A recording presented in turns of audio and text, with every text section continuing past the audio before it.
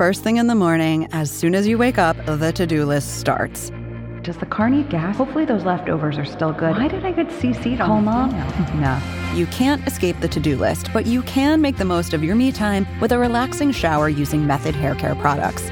Try Pure Peace Volumizing, Simply Nourish Moisturizing, or Daily Zen Shampoo and Conditioner for daily use. All formulated with long-lasting fragrances and are safe for color-treated hair. Reconnect with the best version of yourself.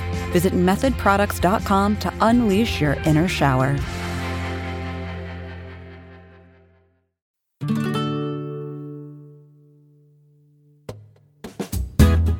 Welcome to Women's Hoops and Talks, the What podcast, where we are elevating the voice of women in basketball.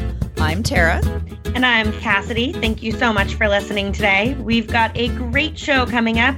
Today we are talking to Shireen Ahmed. She is a writer and sports advocate from Toronto. She is also one of the co-hosts of the feminist sports podcast, Burn It All Down.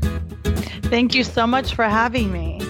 Before we get too far into our discussion, because I know it's going to be so much fun, but before we get into it, let's just remind everyone that you can follow the Hoops and Talks podcast on Twitter at Hoops and Talks, and you can subscribe to the show in the Blazers Edge podcast feed on whatever platform you use to get your podcast. Now let's get started. Cassidy, do you want to start us off with your icebreaker? Yeah, so given Kawhi Leonard's amazing shot yesterday and some of the fantastic endings to Blazer games lately, we're wondering, what is an iconic sports moment that you remember from when you were a kid? Okay, well, I'm Canadian, and as such, hockey has always played a part in my life. So this wasn't when I was a really small kid, but I will, without aging myself, talk about 1993 when my beloved Montreal Canadiens won the Stanley Cup. Patrick Roy was, I know this is a basketball podcast, but when we talk about huge moment, it would be that, because I really didn't get into basketball until much later. So 1993 is my most pivotal sports moment. And anything after that was pretty much any time Tim Duncan touched the ball. So I think I've mentioned to you both that I'm in Toronto, but my first team was the San Antonio Spurs. And specifically because of the way the Holy Triad on that team, Manu Ginobili, Tony Parker, and Tim Duncan used to play and pass the ball, because I'm a soccer player, reminded me very much of how beautiful football is played. And everything from winning the championships to just the way they played, their interactions on the ice. It was 93, but when the Spurs won the championship. Boy, it must be nice to have so many championships to choose from.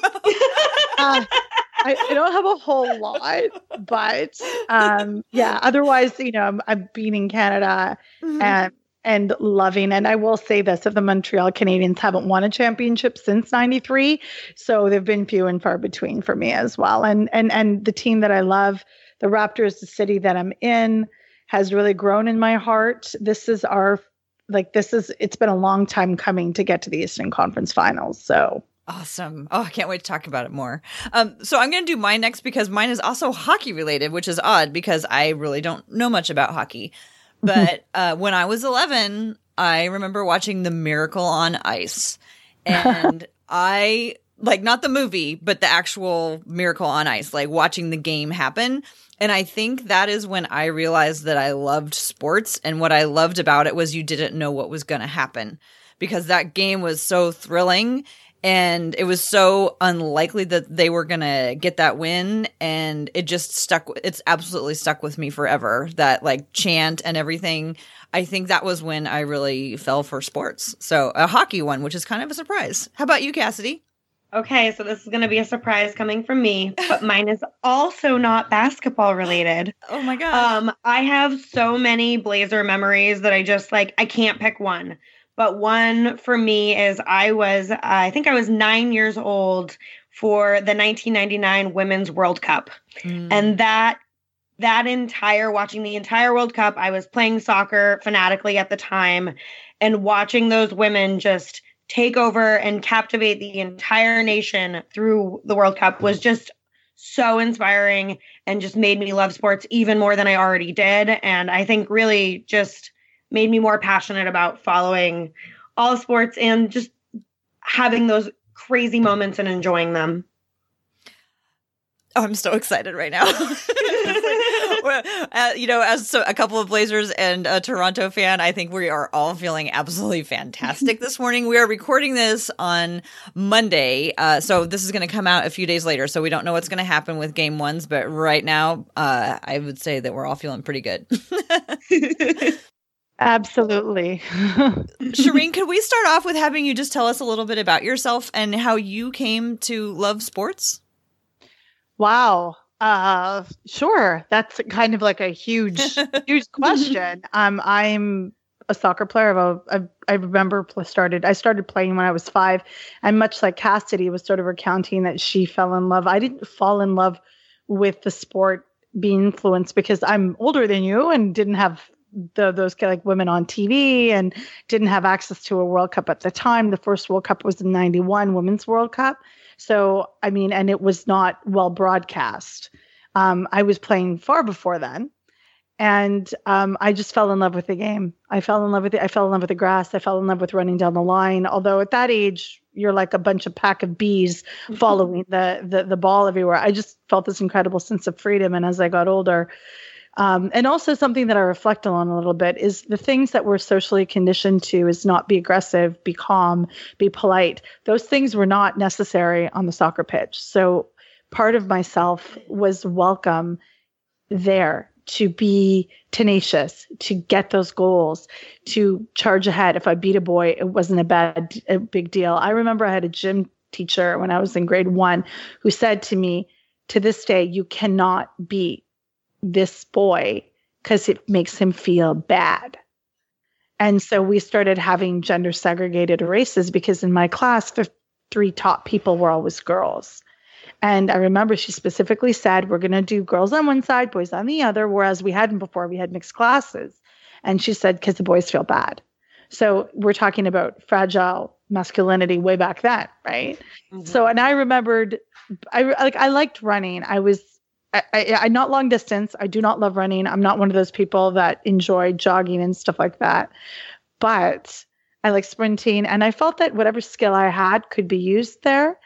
I enjoyed the passion people felt for sports. My mother is an absolutely fanatic Montreal Canadiens fan and has been so since the early 70s.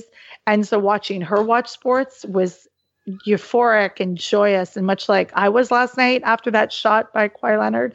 So it was inherited. She also, was a sportswoman. My father was a sportsman and encouraged me to do so. So it always played a part of my life. And then I think when you're young and, I grew up as the only person of color pretty much in my area and my school. I went to a French school. When you find something you're good at that makes you not stick out, and being soccer made you part of a team. So I wasn't a single individual sport. It made me part of a team, whereas other times I felt very different. I looked very different than everybody else. I was different than everyone else. And those things that are now celebrated weren't necessarily celebrated. And when you're 8, just wanting to fit in, you don't want to celebrate your uniqueness. You just want to fit in. You just want to be the same as everybody else. So, and we're talking Nova Scotia. I was born and raised in Halifax, Nova Scotia. So, there wasn't a massive community or diversity. So sports was my way. And sports, as I grew older, became everything from helping me cope with, anxiety that I have. It just helped me enjoy and create community within the place that I was. It gave me time. It's part of my self-care. I began to be able to analyze it and critique it from a professional perspective, started writing about it. So it sort of infiltrated into every aspect of my life. I have children that are athletes. So it's pretty much, it's actually, now that I think about it and I'm talking about it, it's a very, very big part of my life. Awesome. That's amazing. So you are part of the amazing Burn It All Down podcast. And I'm wondering how you got involved with that. I love this story because it's really not what people expect. It wasn't like we sat down, and although one of our ambitions is to smash toxic patriarchy, we didn't actually sit down and strategize like at a table of knights and warriors as we think. It truly began from a Twitter group that I had created where there was 6 of us. And and which included Julie DeCaro, who's the former co-host, and a really good friend of ours, Stacey May Fowles, who's a baseball writer in Toronto. And it was literally like a cope group. Like we were getting online abuse, which many women do online, especially those in sports. And it was just a way for us to sort of support each other and prop each other up, share each other's work, sort of amplify it. And out of that, it was actually Julie's idea, because she works in radio, to say, let's start a podcast. And I'm like, a what cast? Because I don't listen to podcasts. I do now. I did not then. And I was like, I don't know what you're saying. And she's like, it'll be really easy. We'll do it. We'll find a time. And 106 weeks later, here we are. And it's just been, we've gotten much better. Like I can't go back and listen to our initial episodes because I'm like, this sound quality is atrocious. But it shows the growth of where we are and how we run into I'm not technically savvy. I rely heavily on Jessica's husband, Aaron, for technical advice, and he lives in Texas and I don't. So we'll always sort of say, Jess, can you ask Aaron this? Or she'll say, I'll ask Aaron. And we do our best. We also have 11 kids and a bunch of cats and dogs as part of the family, which affects, sometimes there'll be a dog barking in the back. Sometimes there'll be a child wandering through the recording and saying something. So it's like we manage in the way that we can, but we're also very, and this is a huge comfort to me and a motivating factor, we're very on the same plane of what we want from the show. We want to amplify those that don't get a space in sports. That's most traditionally women of color, non-binary folks of color, but also people that don't get a platform or aren't recognized as being experts. We're doing 106, I believe, this week, episode 107, I'm sorry. We just recorded yesterday. We record Sunday mornings. And we have never had a man on the show. And people are like, well, how can you have a sports podcast not of a man? Well, guess what? It's very possible. There's a lot of phenomenal people in the sports world who don't identify as being male. That is super true. And, and the thing is to me, it doesn't take away from my enjoyment of talking with sports with anybody. Like, wanting to talk with women about sports doesn't take away my enjoyment of, talking about sports with men. It adds a whole nother dimension to me. That's kind of how I look at it. Yeah, for sure. So, and I think I've listened to all 106 episodes of Burn It All Down. I love it. So I wanted to thank you and all of your co-hosts for always just putting really thoughtful and interesting conversations out there. It's an opportunity where you talk about, the intersectionality of sports and politics and feminism and all these different areas. It's really sports activism. I'm wondering how do you define like sports activism and why it's important? Well, I mean, part of my journey of being in sports has very much come out of activism, has come in because I'm a woman who's Muslim. I self-identify as a Muslim, and I am an obvious Muslim in the sense of identifiable. I wear a headscarf. So my also connection with sports came in through the fact that I was denied access to play because of my choice of wearing a headscarf. This is soccer I'm talking about. So my foray into that was writing about Muslim women in sports, of which I'm now an industry expert, and researching the rulings, the policies behind lack of uniform accommodation and bans on hijab and other types of religious headwear or whatnot. So I came to sports writing not only with a critical lens of race and gender, but also coming from lived experience. And I do identify as a sports activist. It's what I say I am, because my objective will always be, as one looking at those on the margins, how to make sport more inclusive, which is what it was inherently supposed to be in the first place. It's truly not a place only for white, able-bodied, cis-het men, which is a shock to mostly able-bodied, white, cis-het men. But It's really not. It's not the shock to any of us. So it's just sort of rallying for people who also might not have a voice. We were talking right before we started recording about the victories that Portland and Toronto that their basketball teams just, had yesterday. And I was noting that like all around town now, like people are giving each other high fives and giving each other the nod and like having conversations like just randomly with people on the street who might happen to have like a Blazer hat on or something. And that's one of the things that I think is so interesting about sports. Another thing that I love about it is that we can have a shared experience, and that can just be like the starting point for us to have a conversation. It's one of those, it's like, so I'm not sure if it's universal because like not everybody likes sports, but for the people who are experiencing it, it gives you like a little jumping off place where you can start with your like mutual understanding. Like if we don't understand anything else about each other, we understood that the Blazers made it to the Western Conference finals yesterday. And so we can start from there. I mean, is that kind of like how one way that activism works, is that you find where people like have something in common and you go from there? Well, absolutely. What it is that when people look at me and people look at other young Muslim women or people of color and say, you're different. What sports does is they see me, and this happens all too often, particularly when I travel and people say, what are you coming to the United States for? What are you coming here for? And I say, I'm a sports journalist. They do a double take. But then when I start engaging them in sport, and I'll say, I don't do football like American football. Pretty much everything else I can hold my ground on, and baseball. I do not do baseball, but I can say that I love the Blue Jays, and I look really cute in royal blue, which is pretty much my only contribution to that. But I can hold my own on a series of sports. So when you break it down and you say, I can talk with you, you see their face change. You see their body language change. They start engaging with you, especially when, and unfortunately as women, we spend a lot of our time convincing people we know what we were talking about, which takes away. And both of you can probably attest to this. You know more knowledge, and you've retained more knowledge and have more, insight than people will give you credit for automatically, just simply because of what you look and sound like. And I find this as well. So when I start engaging people, sport does absolutely break down those barriers. It also unifies. I absolutely find sport as the vehicle to development for tools, as a tool of justice, can be used as a very practical tool in development. We see it in the global South. People use sports, particularly soccer, because soccer unifies 22 people in space automatically without a whole lot of equipment. So it's financially feasible for a lot of programs. So what it does is that it gives you that euphoria, that thrill.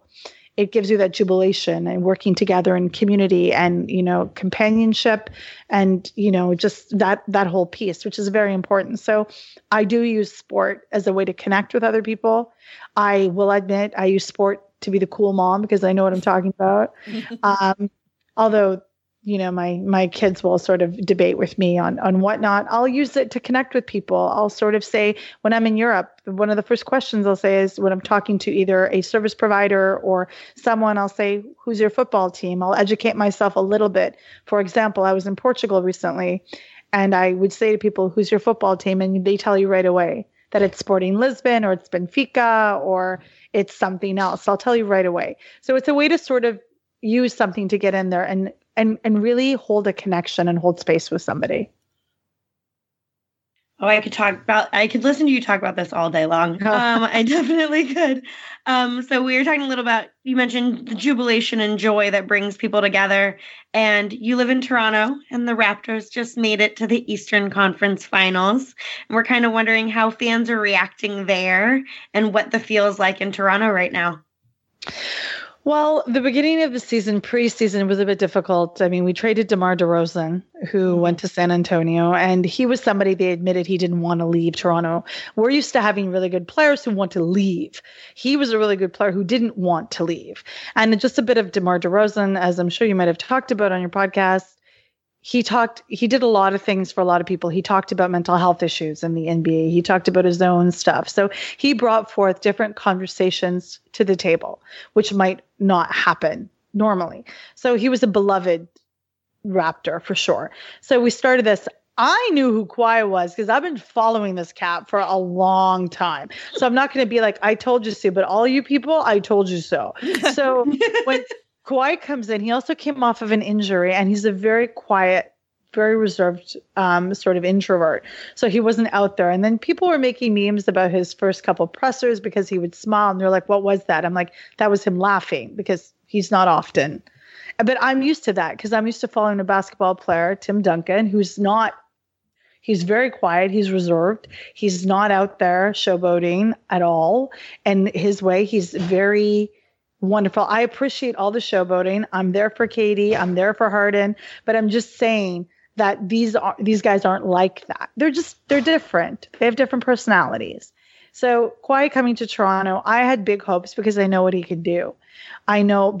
And it wasn't until I saw him play in person in February. I went to the the Celtics Raptors game. I watched him on the court. I watched him work with his teammates. I saw how he and Marc Gasol were passing the ball. Serge Ibaka is a genius.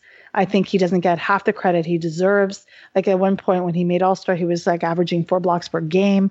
Like he's a defensive master. And the way that they were weaving Kawhi in, we've seen it. There's something called the Kyle Lowry playoff Kyle Lowry, which is inconsistent. And I actually shushed my kids and told them they weren't allowed to talk about that in our house because only good energy. So there's a lot of criticism of him not following through. But what Kawhi has done is not only do his role, but help support others. So the numbers point to it. I mean, he's averaging huge numbers in playoffs. And he's trained for this. He's literally readied for this. I hope he likes Toronto. The fans here love him. I think the fans here love him way more. In 18 years, you'll see a whole bunch of Kawhis all over the place, or even next year. And I think that like they'll be getting drafted. I'm sure there'll be Kawhis getting drafted from Toronto somewhere into universities and stuff because that's just the way it is. But what the team has done is give us this hope, because I don't know if anyone remembers, but in 2001, Vince Carter missed that exact same shot and has haunted the city ever since. So that exact same shot was sunk last night, bringing us the city erupted. I know my son happened to be videotaping. He had 20 kids over. It was his birthday yesterday, and they came over to break fast together. Not everybody was Muslim, so whoever was fasting came over to break the fast, and his friends just came over. It was wonderful. But the way that room shook, because you've got 20, 18, 19-year-old boys like jumping up and down. So literally the room shook, but it was just a shot that, I think we deserve, that we hope for. And as Blazers fans, you deserve that win. When I checked into the Portland game yesterday in the second quarter, or even in the fourth quarter, the Blazers were down. And I was like, I know it's only a 4-point game, but I need the Blazers to be up at this point. We feel you on that. Yeah, exactly. I want a 10-point game. Otherwise, I will not relax. My experience in basketball tells me 2 and 3 points is nothing. 30 seconds is the equivalent of 2 hours. It's tantamount to basketball time. It's a lifetime. So unless there's a very, very, very big lead, which I've also watched the Raptors blow. Don't get me wrong. I've watched them blow 8-point leads. So I'm not going to rest. So that's kind of what yesterday, but getting back to that fan reaction, we're exhausted. Half the city has lost their voice, just cheering in happiness. It was cold and it was rainy last night, but still there's a place outside the Scotiabank Arena called Jurassic Park that was packed. People were out there jumping, excited, happy. Oh, it's a wonderful feeling. It's a wonderful feeling. Yeah, the fan reaction videos from Jurassic Park are amazing on that last shot, because you can see the wave of emotion with every bounce. It's just incredible. And bounce is the key word here, because those 3 bounces were the longest bounces of my life. Oh my gosh. So what do you think how are people feeling about the chances of them making it all the way to the finals? You know what? I had this little moment yesterday. I was thinking about us recording today. I said, wouldn't it be lovely? It was the Portland-Toronto final. I thought you never know. Weirder things have happened. I mean, I'm a soccer player and I'm a sports writer and I follow soccer. Weirder things have happened in the Champs League. So also the Warriors don't have Katie. So I am just saying not everything is as cut and dry. And Toronto goes, we're going to face Milwaukee, number 1 in the East. Giannis Antetokounmpo is a beast. He's an incredibly gifted player. But if what like Portland did yesterday is lock down their defense, that's what we need to do. We need to play smart around him, because other than giving him the ball and him watching him take one step from half to the free throw line, because seriously, he takes like one step, he's there. And the second step is a dunk. We shut that down. It's going to play smart. We've got to pass smart. We've got to be quick with the ball and play off our strengths. I think we have a good shot. It'd be really interesting. I'm not writing off the Raptors, particularly of what they did. I do think they'll drag it out to Game 7, because that's just how Raptors do. They won't sweep anything unless they get swept, but they'll pull it out just to, because of my nerves. They'll push it to Game 7. But it's a team with a lot of heart, and that counts for something. It kind of feels like they sort of broke through after the last few years of just, coming up against LeBron all the time and, having that be like kind of the hard stop for them for the last few years. And now they've broken through, and that's not a barrier for them anymore. They can just keep going. I'm super excited to watch Kawhi and Giannis play against each other, because I was watching the highlights from last night's game and thinking, I love watching Kawhi run. And I don't know why. He's like sort of like a compound little bullet, just like, compact. He just like, he kind of gets small and down low, and he just like, runs. And that's like the exact opposite of what Giannis looks like when he runs. He looks like a gliding bird. And I can't wait to see the two of them play each other. But you had an interesting point about what if Portland and Toronto meet each other. And that's actually really been on Portland's mind a lot, because Portland has Enes Kanter. And there's a lot of really interesting things that we've learned about Enes Kanter since he came in February.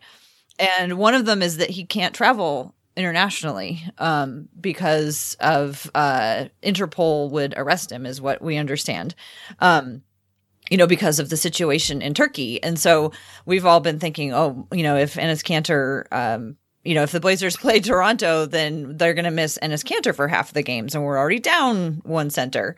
And then the other thing that's interesting about Enes Kanter is that he's one of actually 3 Muslims on the team, and he is one who practices Ramadan and fasts during Ramadan. And this has been on everybody's mind a lot. And I just thought this would be a really interesting time for us a good time for us to learn more about Muslim athletes and what it's like for professional athletes who are Muslim in the league. So, as you said that you're a Muslim woman. And so I wanted to ask you some kind of questions about, the faith and the athletes who are practicing it. Like, what is it like for them? So I guess our first question is what are some things that fans of, sports or fans of basketball in particular should know about the Muslim religion, for our athletes who are out there playing? Okay, well, first of all, it's an extremely personal decision. Like you said, there's 3 Muslims on Portland's roster. Enes Kanter is one of them. Aminu is the second one. Aminu, sorry. Yeah, Al-Farouq Aminu and Yusuf Nurkic. Mm-hmm. And I think it's really important to understand that those 3 don't make the same choices. The second point is no 2 Muslims have the same opinion. So the way that Kanter practices, Aminu won't necessarily do that, and Nurkic won't necessarily do that either. So we're not a monolith. And thirdly, Muslims that do observe, they know what they're doing. I need to slow clap this one. We know what we're doing. So very often sports media presents, this athlete is, and I've seen this in my experience. And just as a side note, one of the reasons I started sports writing was because I hated the way Muslims were spoken of in the sports realm, whether it had to do with Ramadan, because we've seen the couple soccer World Cups happen during Ramadan, the one that we just saw last year and the one before, both happened during Ramadan. So, and the Euros. So this is important to note. And so what happened is the narrative spun out is that it's dangerous, it's this, it's that, how brave. You have to understand, and Enes Kanter also wrote a beautiful essay in the Washington Post. And the first place I'll tell people what to do is to go read the athlete's own story. Read what he wrote. He knows what he's doing. He actually paralleled basketball and his faith. That's something he goes with passion and commitment. And I think this is really important.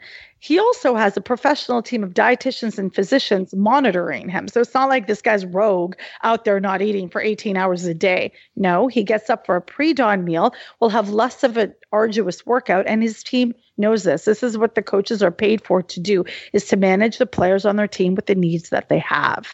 So he'll also get a certain amount of nutrition before that. And if he's, during game time, because it's 8:00, usually around sunset, I believe, he could be on the bench. He'll be packing in dates, which are like actually chock-fulls of nutrition and sugars that his body would need and minerals.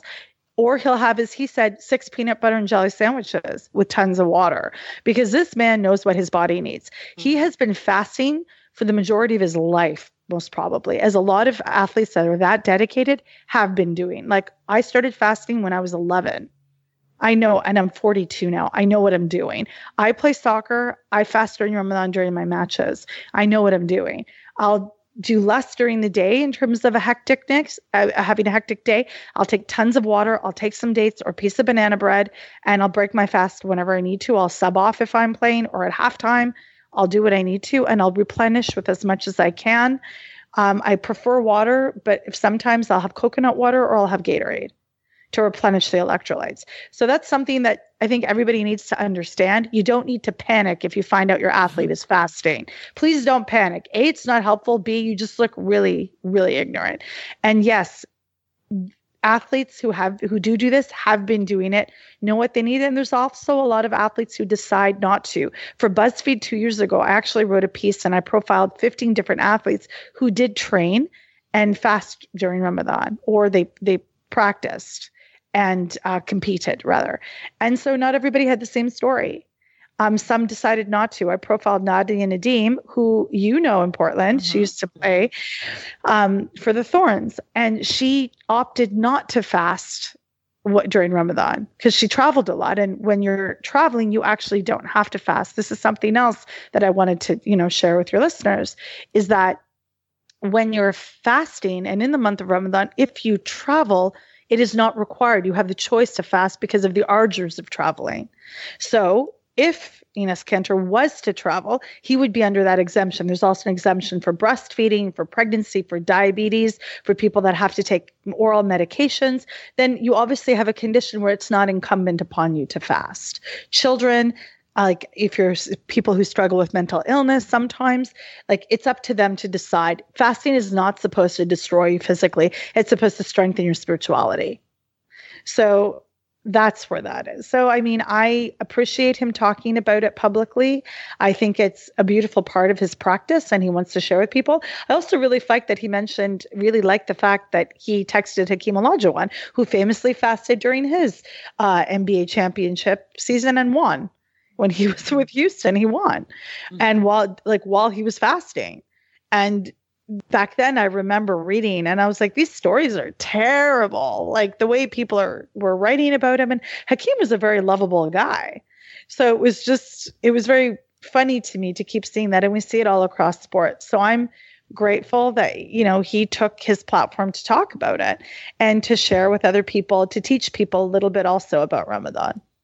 So it sounds like one of the misconceptions is that, people who are fasting are, putting everybody around them at, not really at risk, but when you're part of a team, one of the misconceptions would be that you're sacrificing the team or whatever.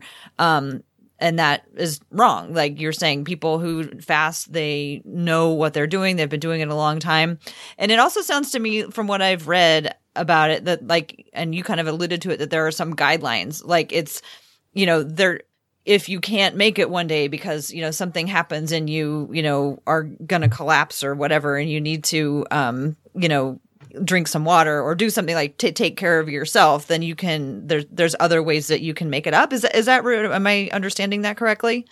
Yes, absolutely. Like for another exemption, like I mentioned, the medical exemptions, if a woman is having her period, she doesn't have to because she's of the blood loss anyway and the low iron, right? She's not, but that being said, if I have my period for 1 week during Ramadan, I have to make it up at another time, which I actually personally choose to make up in December because the days are much, much shorter. So that's what, it's not cheating. It's, you just do it when you can. And that's when I choose to make up my fast. But if you're diabetic and you actually are insulin dependent and you can't, which is totally normal and understandable, or have, my mother has a heart condition and is not allowed to fast at all, like forget December or May, what you do is you give a little bit of amount of charity to feed a person for that day. And you can do that instead. But if it's not possible for you to do that, you're exempted from it. And this is only for Muslims after puberty. Like children obviously don't fast. And you wake up for a pre-dawn meal. For example, I have a son who's 14. He's 6'5". He plays competitive volleyball. They're going to nationals this week. They're traveling across the country. He has practice on Monday and Wednesday. So, and leading up to nationals, he really needs that energy. One of the fast days, we didn't wake up in time for the pre-dawn meal because we're exhausted and getting up at 3 a.m. to eat pancakes or whatever, beef bacon or whatever. I think I make him milkshakes, banana milkshakes with protein. He didn't wake up in time and neither did I. I could fast through the day because I could take a nap. I work from home. I'm able to do my schedule that way. He was in school all day. He would have been completely wiped out. And he wanted to keep his fast even though he didn't wake up. My recommendation to him was don't do it. Make it up later, especially on practice days. That's a conversation I have with him. And he made the decision to sort of agree with me and defer to what my suggestions were. So there's an example. And I'm just parlaying that into the lives of, he's very young. He's not a professional athlete by any means. But some of the logic that people would use, that if you missed out on the pre-dawn meal, what would happen? And lightning will not strike you. That's not going to happen.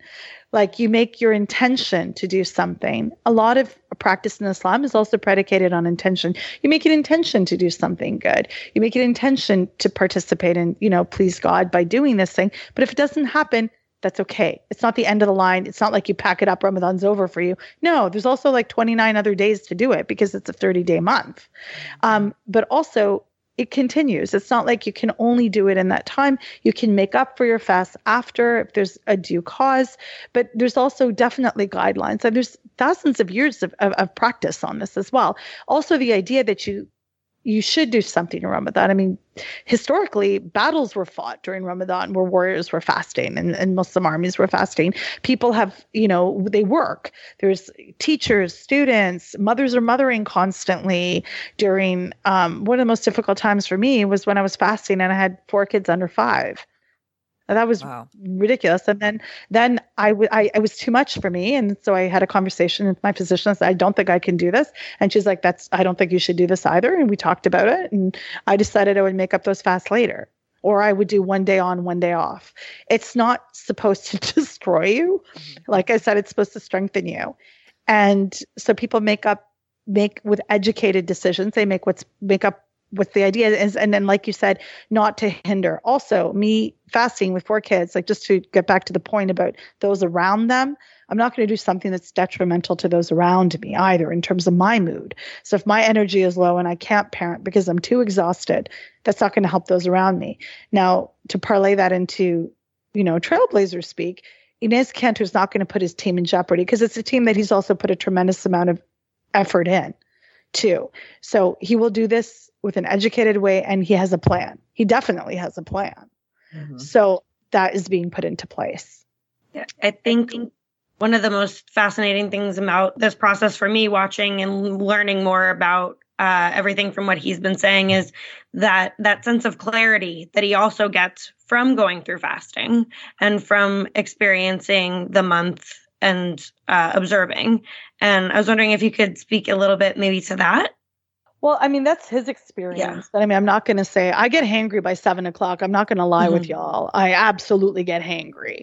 And I love coffee. I'm a coffee drinker. This year I've been very lucky. I haven't had the withdrawal headaches that I usually have.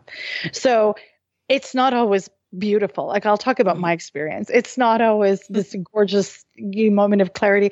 I have been finding that when I get up in the morning, we get up in the pre-dawn meal at around 3:30, stop eating by 4. We have a very specific calendar that we're given, like astronomers and scientists give us the exact minute that the sun starts to rise.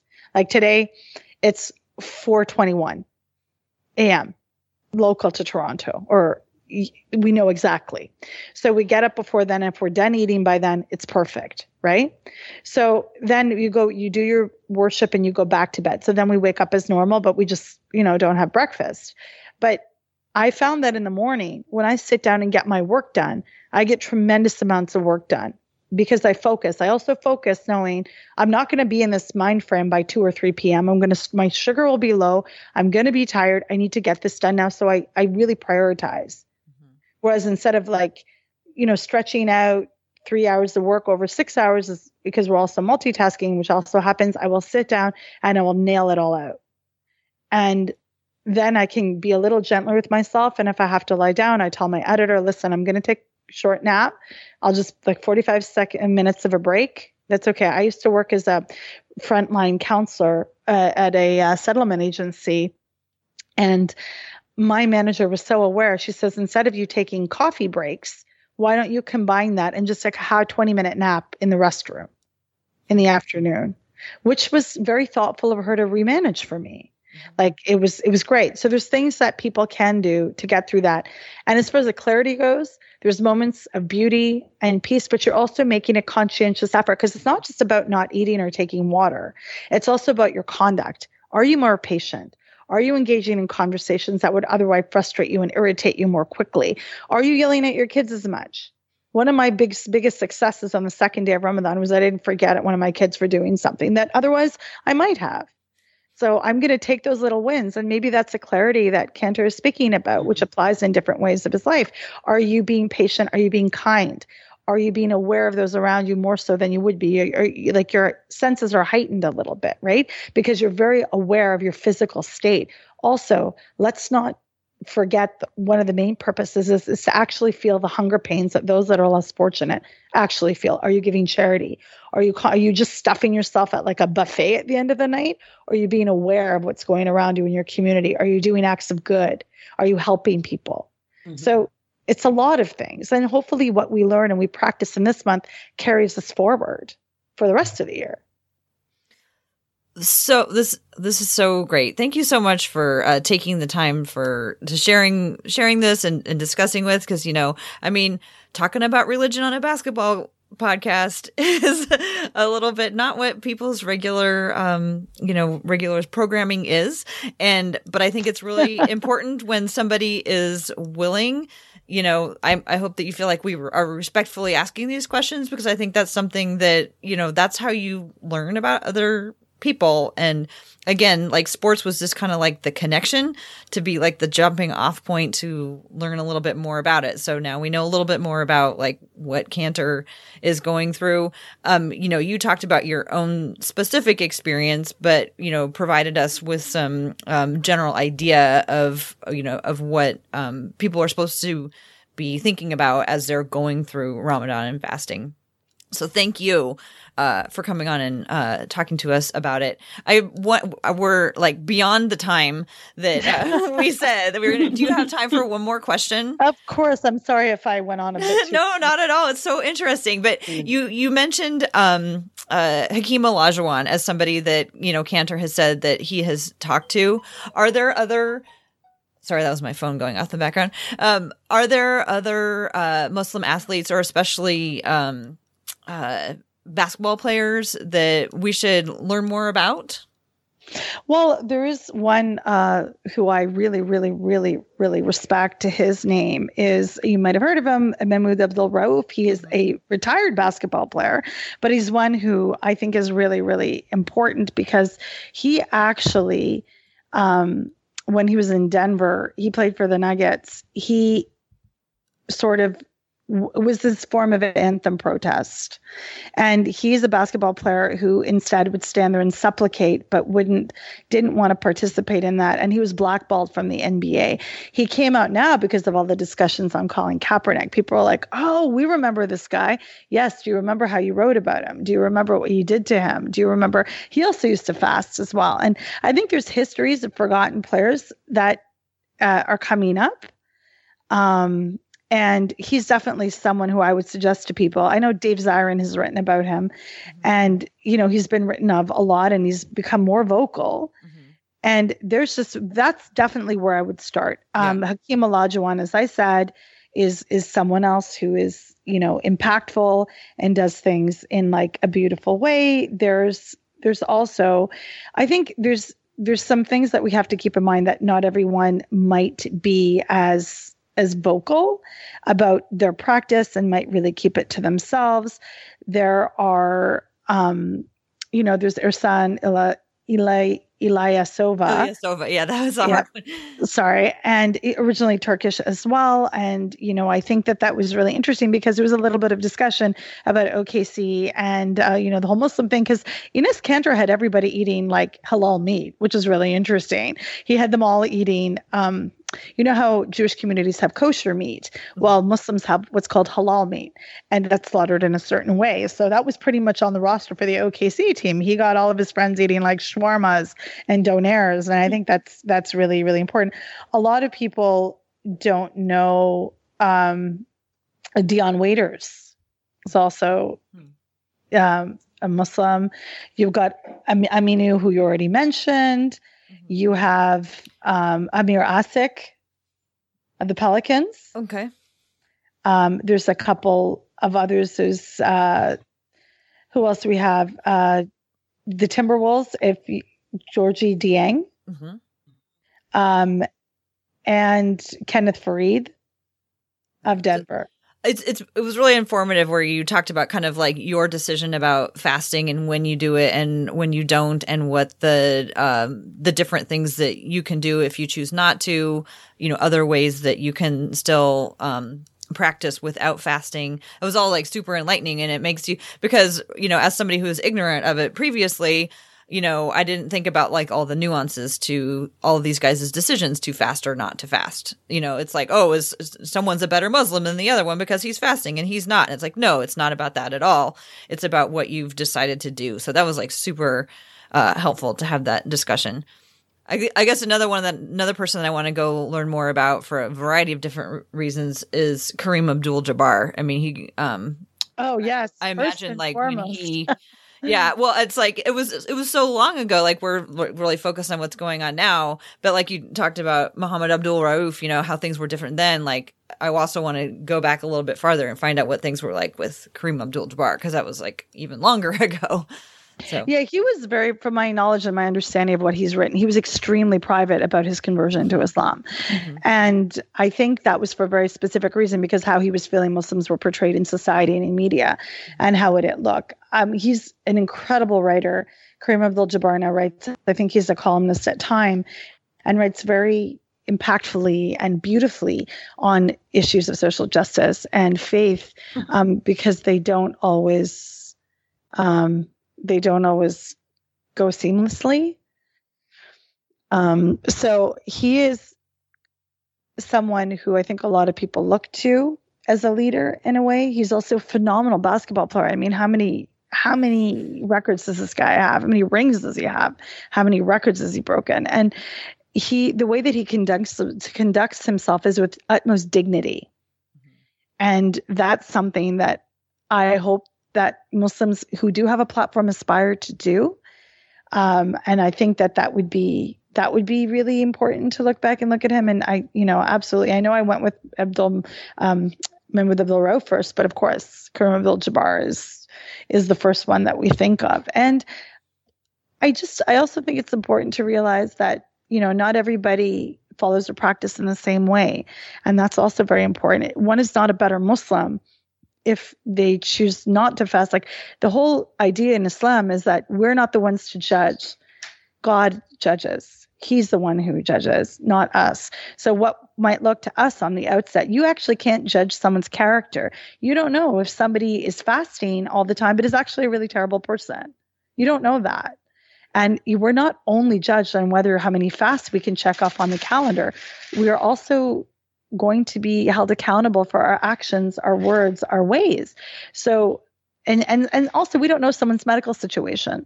Those are things you can't tell. Like I knew somebody who pulled me aside and she said, I'm really embarrassed. I can't fast because people see me drinking water and like, how come you can't fast? How come you can't fast? She was struggling with mental illness and she was taking medicine and just didn't want to announce it to the world. So there's also an etiquette, like for your listeners, if you see somebody who's Muslim identified and is not fasting, there could be a multitude of reasons why. And maybe they don't want to share that with you. Maybe they don't want to share it at all. So the fact that Enes Kanter is out there being public about his fasting is great. Maybe there's a reason why other players aren't. I'm not inferring anything. I'm just saying that not everybody is this public all the time. And, you know, we learned that from Kareem Abdul-Jabbar. He was very quiet about his practice, his worship, his ways. He was very quiet and very, very, very respectful about it. He didn't push it on anyone else either, but he wanted to keep it private. Well, thank you so much for all of that. It's really helpful for me anyway. Cassidy, did you have any other questions or should we go ahead and wrap it up? I feel like we're taking all your time for the day. But where can people find your work? I am on Twitter very often at _ Ahmed _ and my website is www.shireenahmed.com. So it's SHIREENAHMED. And you'll find me there. I freelance. You'll find me burn it all down every week, mostly. And so, yes, and you'll find me those places sort of amplifying and wherever I get an opportunity to publish. So, well, once again, thank you so much for your time. We really, really appreciate it. Cassidy, you want to take us out of here? Yes. Thank you again. And that's going to do it for this episode of the What Podcast. Don't forget, you can follow the Hoops and Talks podcast on Twitter at Hoops and Talks, and you can subscribe to the show in the Blazers Edge feed podcast on whatever platform you use to get your podcasts. We love email, so don't forget it. Our email is hoopsandtalks@gmail.com. You can follow Tara at TCBBiggs with 2 G's, and you can follow me at Cassidy Gemmett with 2 M's. Thank you so much for listening, and go Blazers!